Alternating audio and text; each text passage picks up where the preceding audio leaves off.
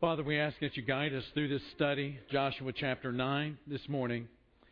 And as we think about all of the implications of these events that took place so many thousands of years ago, we pray that you give us eyes that see and ears that hear.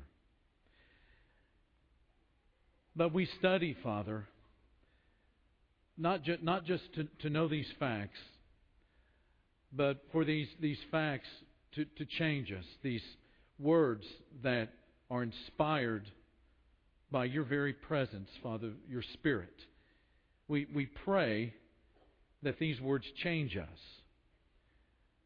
and that we become so much more deeply grounded in your presence and transformed into even more winsome and beautiful disciples because of your dedication to us as we are dedicated to your word and the study of it.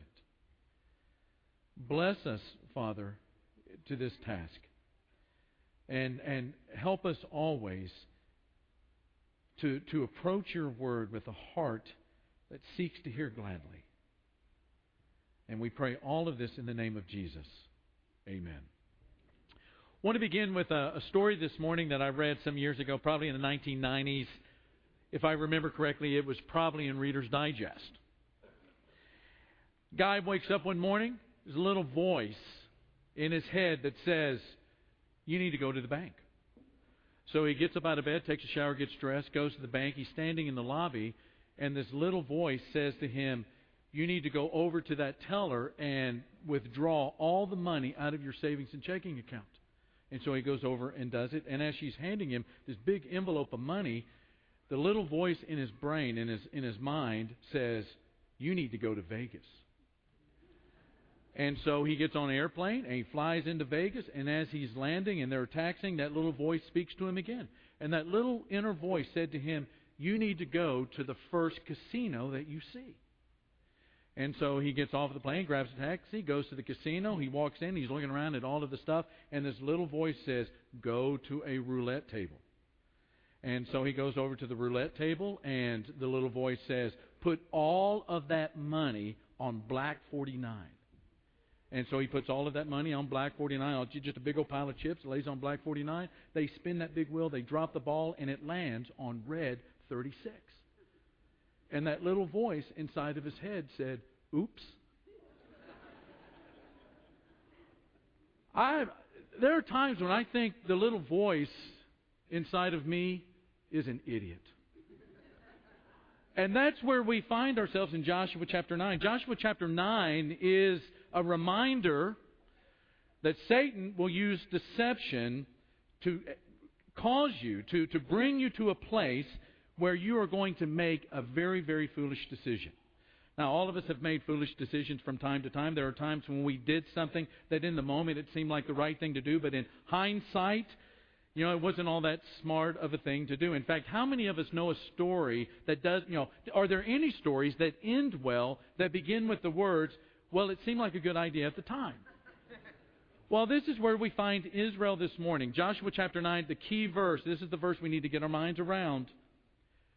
The men of Israel did not inquire of the Lord. The men of Israel did not inquire of the Lord. Now, here's the context. The men of Israel, the Bnei Israel, the sons of Israel, have taken Jericho.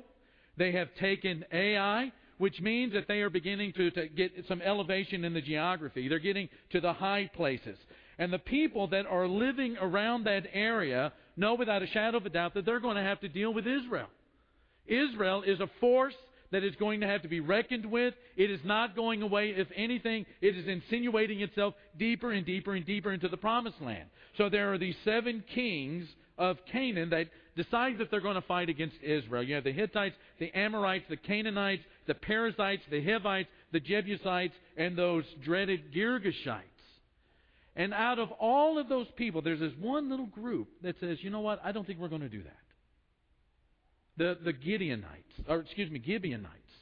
had somehow concluded that it would be a very futile exercise to fight against the Bnei Israel, the sons of Israel, and so they come up with a ruse. Now, the ironic thing about this ruse, as you know from your study of this book, is that this ruse depended greatly. I mean, the whole foundation of the ruse was based on the knowledge of the teaching of Moses. Now, how they found out about it, I have absolutely not a clue. Maybe they sent some of their spies to Mount Gerizim and Mount Ebal in the preceding chapter when Joshua takes the people after Ai is defeated and they renew the covenant and they reread all the blessings and the cursings. And we remember that story of what the people heard as they were down in that valley. But Moses had taught the people some very specific things about how to deal with the people around them and the people that were distant from them. And so going all the way back to Deuteronomy chapter 7 and chapter 20, a couple of verses.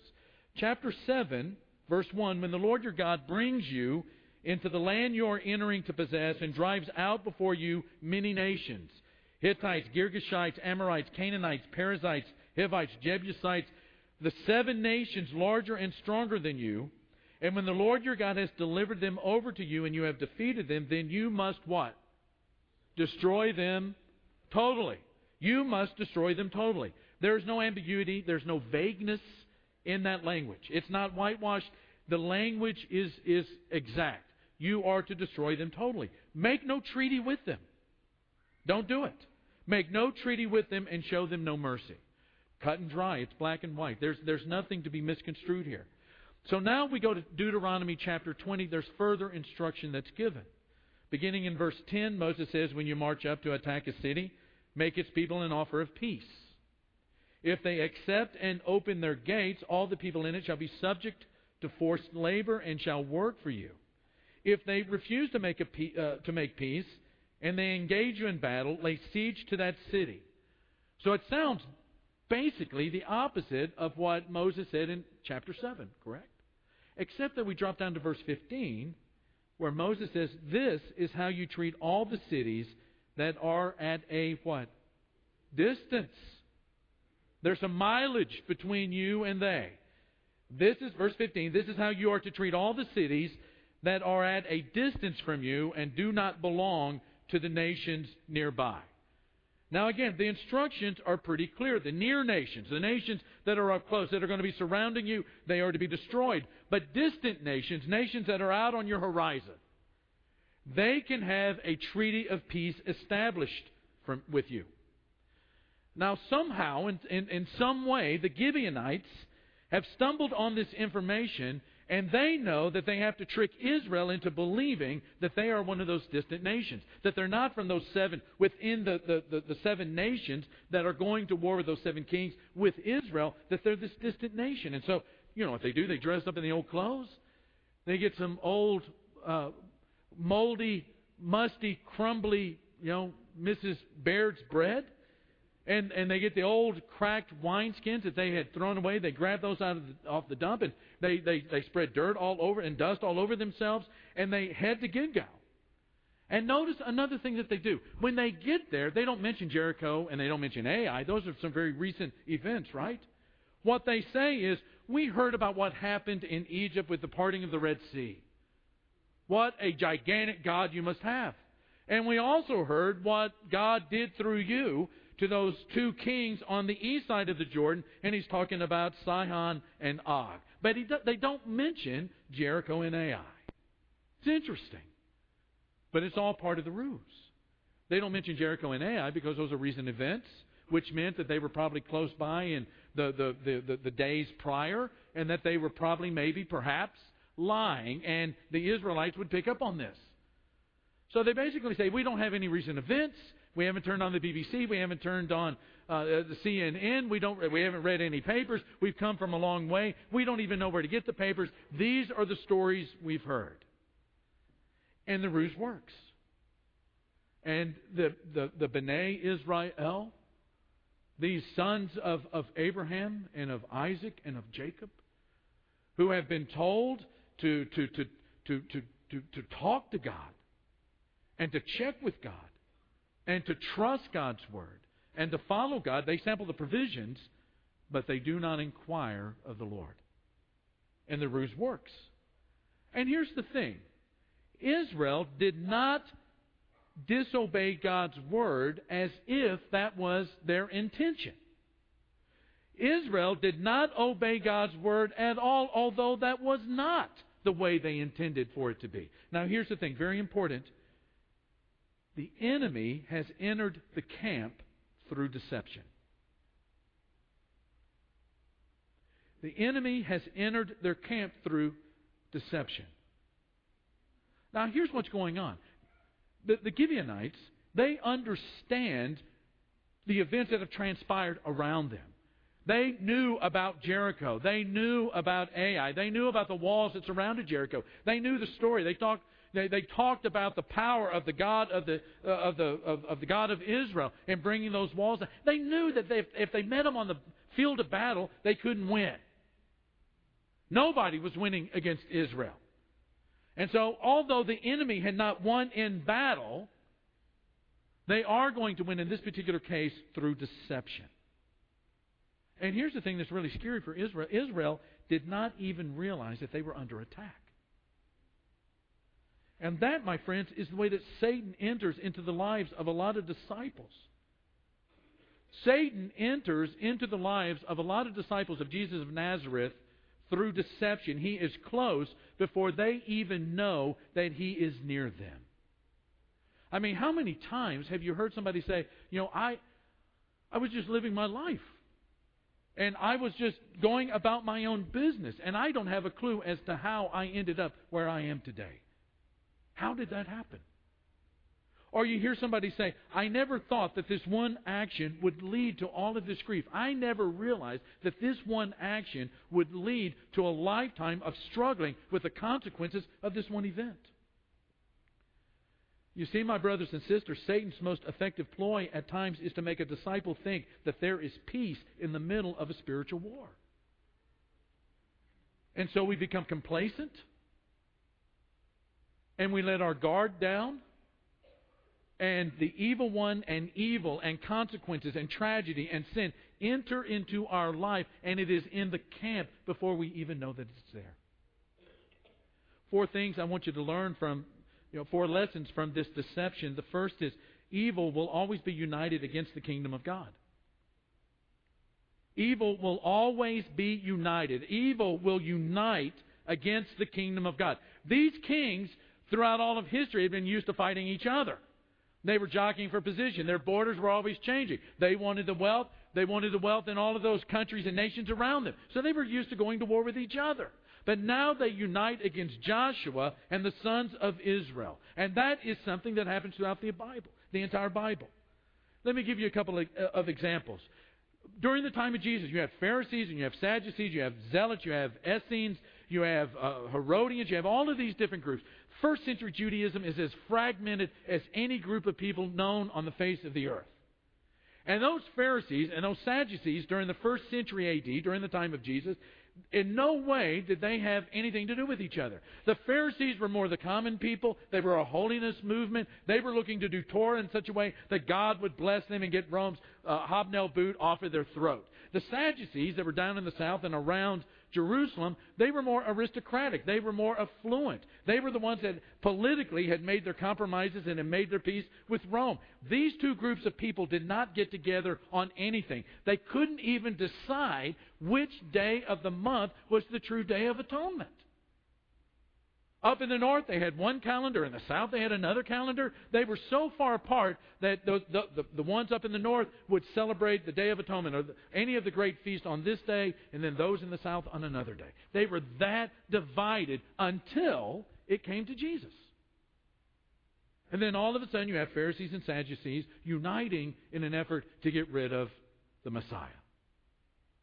The same is even true with Pilate and Herod. Those two men did not even like each other in the least.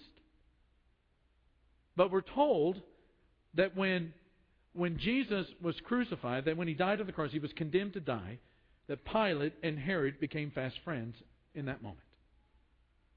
And even think ethnically, not just politically or religiously. Politically, you have the Romans and the Jewish people. I mean, they were at each other's throats. Rome was always looking for some kind of a Jewish uprising and very hypersensitive to all of that. But then who is it that cooperates in the crucifying of Jesus? The Romans and the Jews. In Psalm 2, beginning in verse 1, David asks, "Why do the nations conspire and the peoples plot in vain?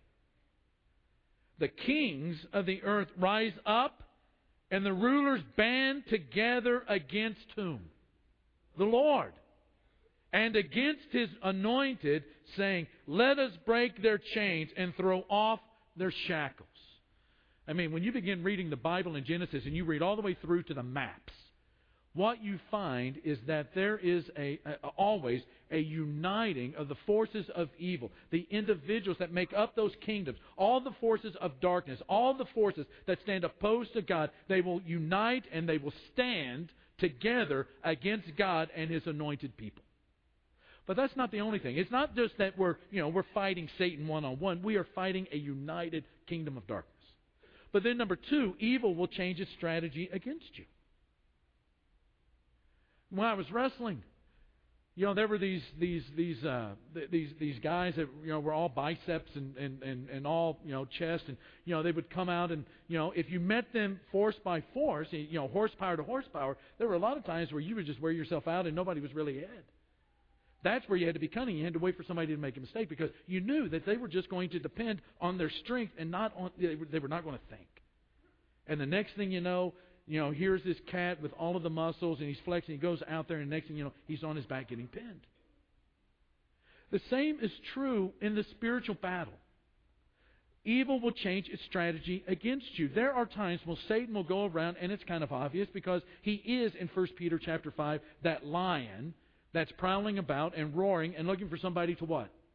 Devour. Satan wants to devour you. Peter is not trying to hedge any meaning here. He's not trying to cover up anything. What he's trying to communicate to the church in Rome is that when it comes to Satan, don't let there be any misconceptions.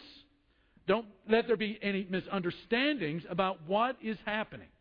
Satan is going to devour you.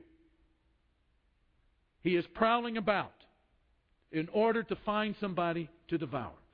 But then he will also change strategy. And it's not horsepower versus horsepower. It's not mano a mano. It's not face to face. That ferocious lion becomes subtle and cunning like a serpent. And so we have Paul writing in 2 Corinthians chapter 11, I am afraid just as Eve was what? Was what? Eve was deceived by the serpent's cunning. Your minds may somehow be led astray from your sincere and pure devotion to Christ. Drop down to verse 14. Because Satan himself masquerades as an angel of light. What does that mean? Well, it means that Paul's afraid that people in Corinth, there's a thinking group of people. They're a group of people that are not going to realize that there is a strategy that is, a united evil that's trying to destroy the church, and somehow that there's going to be this cunning that they're not going to pick up, and they're going to be tricked. But the funny thing is, I'm not like my youngest brother when it comes to snakes. I have a healthy respect. But when I see a snake, I see a snake, and I'm on edge. But what if it was an angel of light? And not even something as observable and pointed as a serpent. And what Paul is trying to say is that sometimes Satan will look awesome.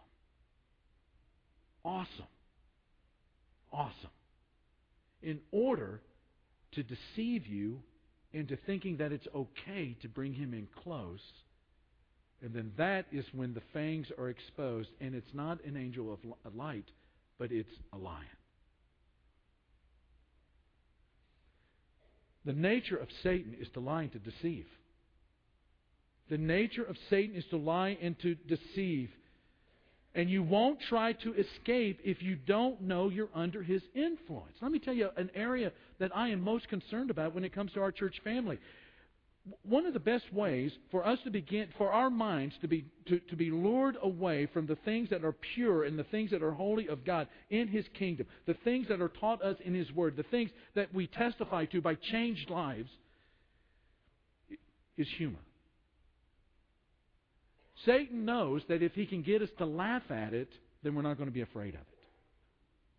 And so the most, I don't want to use the word devious or insidious way. What I want, the most effective way, the most powerful way that Satan corrupts people in our culture, in our time, is through the inappropriate use of humor. And the next thing you know, we're laughing at something that we shouldn't be laughing at, and because because it's funny, and because it's pleasure, and because we feel good, and all of a sudden the danger is taken away, and because we're laughing and we're having a good time, all of a sudden those things are brought in close to us.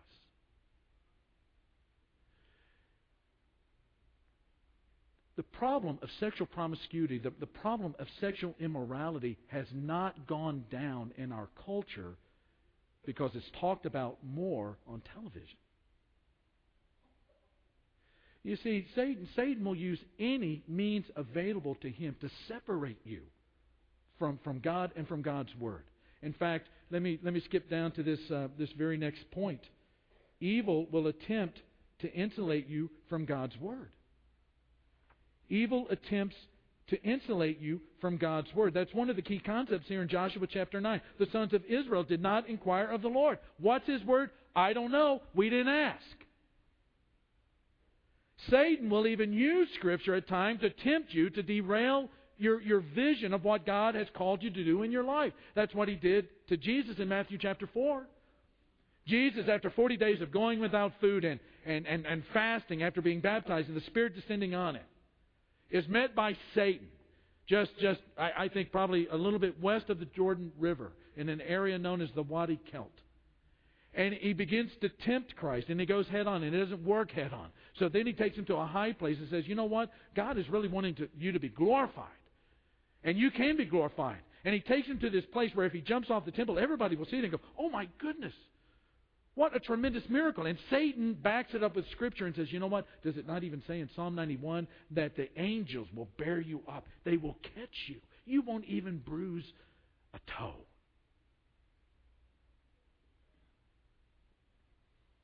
There is a breakdown in the ability to discern right from wrong. And when we do not have God's Word firmly in our hearts, and not meaning that we just can tell you all the names of the apostles or all the names of the books of the Old Testament or the New Testament, but that Word is becoming a wisdom for us. And it is shaping the way that we think about life, and it's putting us on the right course in the right direction, then evil is going to win the day. You probably heard about the two blondes that were out hunting for the very first time. And here are these two blondes, never been hunting, they go out deer hunting, and believe it or not, they shoot a buck. And they had never hunted before. They don't know what to do with the thing, so they grab it by the tail. And they start dragging it back to the truck. And that's kind of a hard thing to do. That tail's not all that long, and the deer is heavy. But these two blonde gals are dragging this deer through the woods back to the truck. When they run across an old hunter, and the old hunter says, gals, how many times you been hunting? They go, this is our first time. He said, well, I could kind of tell. Because somebody that had been out here before would know that, if you pull by the antlers, then you're going to have it's a lot easier. You'll make a better way for yourself. And so they go and they grab the antlers on that buck and they start pulling. And after a while, one of the blondes says to the other, says, this really works so much better than pulling on that tail. And the other blonde says, yes, but it's getting us further and further away from the truck. I don't write these things. That one was for free, by the way. But the point is this. Satan will always insulate you from the Word of God in order to direct you away from God.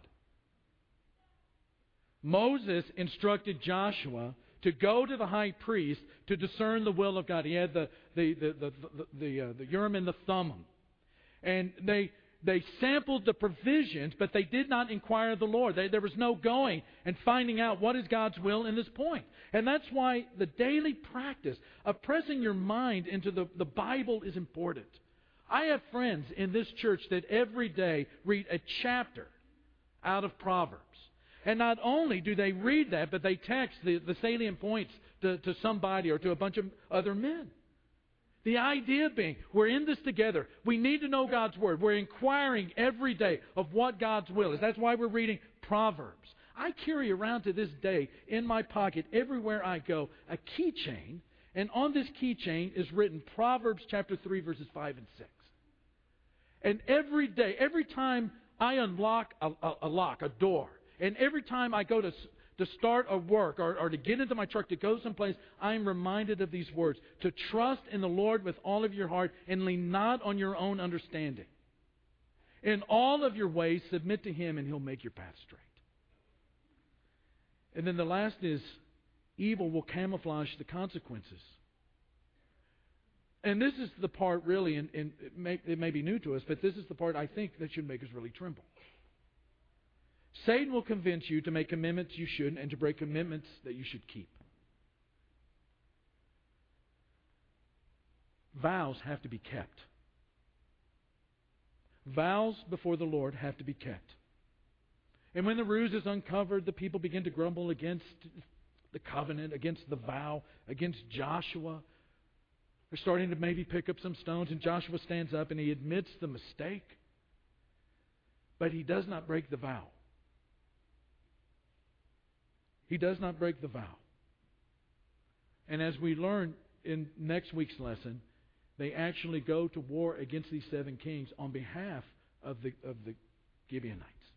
The Gibeonites, they are discovered by their enemies to have made this covenant, this peace treaty with Israel, and so they're going to be attacked, and Israel comes to their rescue. And that was a covenant that had to stick. And even hundreds of years later, we find that covenant still in force. And we read in 2 Samuel chapter 21, during the reign of David, there was a famine for 3 successive years. So David sought the face of the Lord. He's inquiring of the Lord. And the Lord said, it's on account of Saul and his blood-stained house. It is because he put the Gibeonites to death. Evil will always be united against you. That's why you need to be a part of a church family. Evil will change its strategy against you. That's why you need close friends who know your life. Evil will attempt to insulate you from God's Word. That's why you have to be a disciple when it comes to understanding the Word of God and pressing your mind into it on a daily basis. And evil will also camouflage the consequences. You have to think clearly. Think clearly about the decisions that you make every day. But the good news is that God is so merciful. I don't know how any of us would be able to make it in this life, how any of us would be able to stand up, how any of us, knowing what we know, would be able to get out of bed in the morning and go about our work if it were not for the compassion and the mercy of God the Father. That can take our life and all of the mistakes, all of the damage that evil has done to it, and turn it into something that God believes to be beautiful. It's a story that I read some years ago. There's a fisherman in England or in this place at the middle of the day after doing a little bit of trout fishing, and they're talking about how big the fish were that they were catching. And you know how fishermen are. Well, I caught this big, but then I caught one this big, and somebody said I caught one this big, and just as a waiter was going by with a tray that had some tea, cups of tea and a teapot on it. And when he put his hand out and said, I caught one this big, it hit that teapot and smashed it against the wall, and there was this tea stain, brown tea stain. And the story is told that the owner of this place got a little upset, saying, I'm going to have to paint the whole place now to get rid of this stain. When a gentleman that was sitting in the back of the table drinking his tea and eating scones got up and took his pencil and said, I think I can fix this. And he took his pencil and he began to sketch along that spot. And before you knew it, there was a picture of this stag, raising up out of the woods, on a hilltop. And he said, maybe you can keep that. And he turned around and he left before people realized that was Sir Landseer, the premier naturalist painter in England during that period of time. And he had taken something that was truly ugly, something that was horrible looking, something that was going to have to be whitewashed. But it wasn't whitewashed. It was turned into something beautiful. And that's what it is that God does with your life. Regardless of what evil might do to it, and evil does its damage. It doesn't just ping you, it torques your life at times. And you feel the lameness, and you feel the limp in your soul. But the righteousness of God's love and the holiness of His forgiveness and the mercy of His grace is so powerful that it can take someone who is in rebellion and take somebody that is lost and take somebody that is ugly in their heart and heinous in their mind and turn them into a beautiful daughter or a beautiful son. That's what God does. Ben's going to lead us in a song right now. Some of our shepherds, our spiritual leaders, are going to be down here at the front.